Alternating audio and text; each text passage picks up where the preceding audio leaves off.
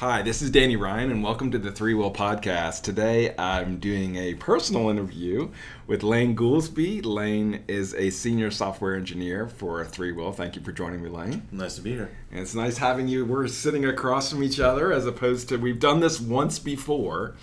We tried doing this over GoToMeeting, and the quality wasn't as good as we'd like it to be. So I appreciate you coming here into the office. It's not a problem. I appreciate you driving all the way from Columbus to come here. For folks who hopefully didn't hear the first version of this, I thought he was still living in Columbus, Georgia, but he's moved to North Carolina. Is that correct? That's correct. I'm in Wilmington, North Carolina. Wilmington, North Carolina. What's in Wilmington, North Carolina? My wife is going to grad school for experimental psychology at UNCW. How cool. She Yeah. enjoy it? She's in classes right now? Yep. Actually, right now as we speak. Really? Yeah. Is she enjoying it? Yeah, she's really enjoying it. That's awesome. That's very cool. So is it really different from living in Columbus? It's miles apart. I'm really digging Wilmington. I really like it. What's the biggest difference? I guess it's far enough north that you get some of the northern influences, so you get some of the progressive attitudes and some of the really cool restaurants and the fun little shops to go and do and things to do on the weekend. But it's still southern enough that you have the southern charm and the hospitality. How cool. Very nice. And you've been there for how long now? 3 months now. So has everything come out of the boxes yet? No. Not quite We've yet. got whole closets dedicated. Tetris ain't got nothing on us. Well, I've sort of jumped into the personal. I wanted to see, I guess, as a senior software engineer, what's a typical day, and for you, what's typical, or you don't, or maybe you don't have a typical day. There's definitely no typical, Yeah. which is one of the things I love about Three Wheel. Awesome. So most of the time it's coming up with design implementations, figuring out how we're going to implement customers' desires. They'll come to us with a particular ask, and we'll figure out how we're going to go about and make that happen, what technologies we're going to use, coming up with the general structure of projects, coming up with the build and deployment patterns, making sure we actually follow patterns and practices and things like that. It's usually what I do. Awesome. I know you've had a lot of different experiences here and have had a chance to do a lot of different types of projects. So it probably keeps you on your toes, keeps you out of trouble. Keeps me out of trouble more than anything. Otherwise, Excellent. I tend to swerve off and start doing things that usually get me into trouble, either with the wife or with y'all. Well, let's talk about. We talked a little bit about where you're living now. When you're not helping people solve their problems and outside of work, what's some of your hobbies? So the biggest hobby that I've got is I've been working on an automated home brew system for a while. Getting in and working on the actual hardware of doing electrical engineering. So by the time it's all said and done, I'll be able to sit on my couch and brew beer over Wi-Fi. the epitome of lazy right there, but it's a really big check mark on my list of things I've wanted to do in my life. Who inspired you to do this? It was actually a guy named John W. I don't know what his real name is, but he did a post out on one of the popular homebrew forums of the build that he did, and I've borrowed liberally from his design. Really? But I've added my own little tweaks to it and things that I've done a little bit differently that I think work a little bit better. So it'll be kind of fun. It's just one of those things. Just wanted to see if I could actually figure out how the electrons flow. Nice. How far off are you until your first batch is done? I've been about 3 weeks away for about 9 months now. Is work getting in the way of this? Not so much work. Just the move obviously was Yeah. a big thing. Yeah. Just trying to find free time to do it, and also there were some hardware aspects that I had to figure out. Some things that I thought I had understood, and when I actually put an electron flow through it, it didn't work. It did not. No. No, But so you picked up a little troubleshooting there? Yeah, it's one thing and it's one of the most valuable lessons I've picked up out of this whole thing is when you're doing software development, it's really easy to leave a hook somewhere to come in one day 6 months down the road and add additional functionality. It's a lot more expensive to add those little side hooks when you're still dealing with hardware. That was an eye-opening kind of thing for me. It's in hindsight, it's real common sense, but now I understand why a lot of times when you look inside the hood of your car, for example, and you see a little port sitting there that's not really being used, I understand kind of why they did that, but I also understand now that probably cost them a couple 10 cents. Mm-hmm. But when you consider that they're building 5,000, 10,000, whatever number of cars, that starts to add up really quick. Yeah. So it's been really interesting. It's opened my eyes to a lot of things that I didn't necessarily think about before. Cool. Yeah, I've guess what for favorite TV shows, movies, books. What do you like to do? It's mostly sci-fi. Tends to be what I gravitate towards, and at least with TVs and movies. Naturally, being a geek, Star Wars and Star Trek and the whole 9 yards. I spoke in the last podcast about how my wife and I were really big into Battlestar Galactica a couple years back. Yep. And we got a couple items that were actual set props that were part of the actual series. So we got Colonel Ty's liquor bottle, which was kind of neat. That was if you've ever seen the series, you know that his liquor bottle is a pretty predominant character throughout the entire thing. So liquor bottle's a character. Now I'm intrigued. It's an interesting thing. It plays a very pivotal role in the whole character dynamic. Gets him drunk. That's kind of his problem. Is he's a functional alcoholic. So. Gotcha. But that plays a really big part in his ethos. So that was. Do you store something in it? No, it sits in styrofoam. Okay. Maybe one day I'll sell it or something. I don't know. It's glass, and we have fluffy butts, and I worry about somebody knocking it off of a shelf or something like that.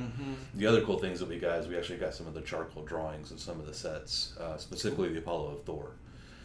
Or the Temple of Apollo. So I don't know where I got that from. You're making stuff up now. Yeah, I don't know if I know the difference. So that sounds intriguing. If anybody's listening to her and they're Battlestar fans, you're like, what? No, what are you thinking? What are you thinking? He's not. He's an intruder. He's not a real fan. He's not a real fan. Poser. And he's got our liquor glass. But so it's kind of neat. That tends to be what I gravitate towards when it comes to just general nonfiction. Did you read I just finished this weekend. I read The Martian. Did you read that yet? I haven't read the book, but it was a fantastic movie. I thought it was. A lot of people foo-fooed on it, but I thought it was actually a really good sci-fi movie. There were some things that weren't quite scientifically accurate, but you can't have everything be completely accurate. But I read sort of the backstory on that, and he had the author had started self-publishing the book, basically putting out on his website a chapter, and then started getting a following from folks. And then they people who were reading it were like, "Can you put a Kindle version of it out?" And then when he did that, it was something where he had to charge something for it, like 99 cents. So he did like a minimum charge. And he just got a following. He had a bunch of people downloading it, really interested in it. It just sort of took off from there. But he was a geek in that he just loved to learn about what it would take to survive on Mars, and so started really getting into trying to get into the science behind it, and trying to get into what would happen if this happened. And the movie's it's a serious comedy of errors. It's a war. He's a really smart guy who thinks out of it, but there were some things that he messed up. But it was just interesting to hear that background. How it's probably like you, driven out of the passion of going to create something and then wanting to share it with other people, which is very cool. What I thought was really interesting about The Martian, at least the movie, when they were doing the scenes with the black hole, and they were showing how the radiation was warping around the center of the event horizon. That was scientifically accurate, and that was something they'd never done before. I forget the physicist's name, but I've seen him on several physics TV shows. He's not quite the Michio Kaku level, but he's kind of along that line. I've seen him on several Discovery shows. He was in charge of doing the science on that, and when they actually sat down and rendered it, they were all kind of surprised by what it looked like. Oh, really? So they actually made scientific insight in the making of a Broadway movie, or a Hollywood movie. That's awesome. So let's talk about. I have to drill people on what phone, what's their favorite app, what weapon do you choose? I'm an Android fanboy. Mr. Tinkerer, should I be surprised? No. I had the original iPhone. I actually had the arguably the first smartphone. I had the Windows. What was it? It was the Windows PC. It was one of the little foldables, and the screen flipped out and had a little keyboard underneath it. And I had one of those before the Apple even came out. And then I had the first gen iPhone when it first came out, and then the App Store came along, and that was just like the coolest thing ever. And I was like, man, this is awesome. And then seeing some of the lockdowns that Apple was imposing at the time kind of turned me off of Apple. Yeah. So I went back over to Android, where I started up with Android. And I've kind of been with Android for, I guess, since I started working for ThreeWill. It was around that time, so it's been almost 5 years. Really? Yeah. A favorite app at all? Really and truly, Chrome's my favorite app. Yeah. I was thinking about that answer when I gave it to you the last time. Yeah. For me, I don't like the idea of having to have an app in order to use a service. I think as soon as, if I go to use a service and their mobile interface is clunky or awkward, it instantly turns me off of the service in general. I just don't like the service then at that point at all. Part of it's paranoia. I come from an IT security background way back in the day, and I don't like that all these apps have to ask for all the permissions to get into my contacts list and find out what my blood type is and things like that. Yeah. So why I tend to gravitate more towards using just the mobile browser experience. You lose some fidelity, which is okay. I'm okay with losing some, and if I find that the service is reliable enough and I use it enough, I will install the app on it if I find that I'm missing key functionality. But for me, Chrome. That's it. It's amazing how much nowadays there is a sort of the app versus the web argument, and Apple obviously going into really the direction of apps versus Google really focusing in on the web. And I understand. I use Chrome all the time on iOS, so I'm in it. Probably that's probably the app that I'm using the most of, even with using an Apple device. But cool.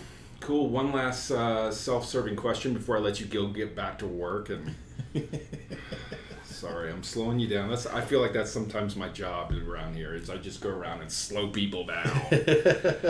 Danny, I could be billing right now. Do you really want to come ask me silly questions? Sure I do.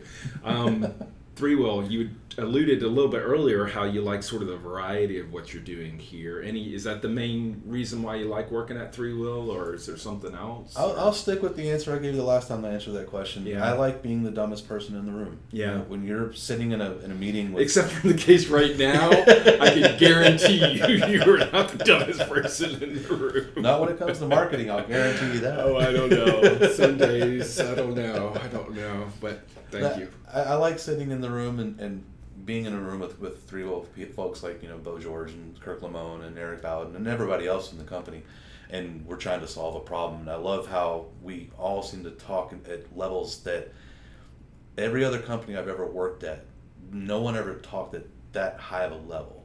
We always, or low of a level, depending on how you want to perceive it.